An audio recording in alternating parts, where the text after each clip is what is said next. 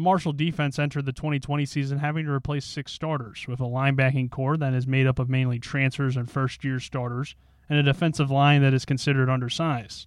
Despite all of that, the Thundering Herd is ranked number 3 in the nation in points allowed per game, giving up just 9.5. The Thundering Herd is off to a 4-0 start and ranked number 22 in the country, and its impressive start can be credited to its defensive effort.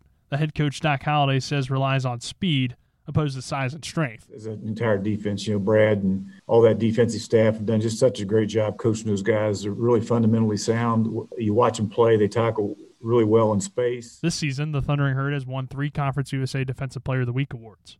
Linebacker Tavante Beckett has won 2 of these awards, and linebacker Eli Neal won the award this week for his performance against Louisiana Tech. Neal recorded 7 tackles, 1 tackle for a loss, and an interception in the Herd's victory. Our coach honestly has helped us a lot from coming in. Jordan Hankins, basically breaking down the linebacker position. He just was able to come in, have all of us on the same platform and build us up from the ground up. We also all watch a lot of film together, without coach, without everybody here. Like, we all show up, watch a lot of film together and see what we can do and correct each other on our mistakes. Neal and the Herd defense made a crucial stop right before halftime in the game against La Tech.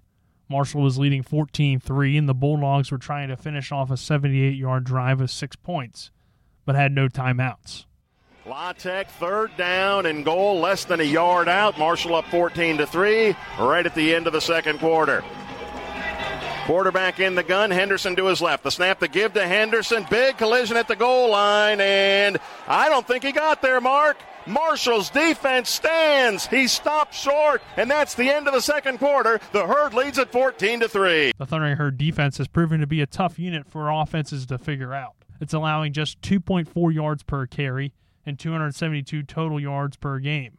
Defensive back Derek Pitts. The call is going to work. That's our go-to plan in the whole scheme of everything. So we just know the call going to work. If it don't work, we're going to make it work. Got that trust in each other. Pitts is one of the Herd's 5 new starters as he adds depth to an already talented Marshall secondary that has been responsible for 4 of the 7 turnovers forced on defense. On the secondary, we're so deep back there. We have about 4 corners playing.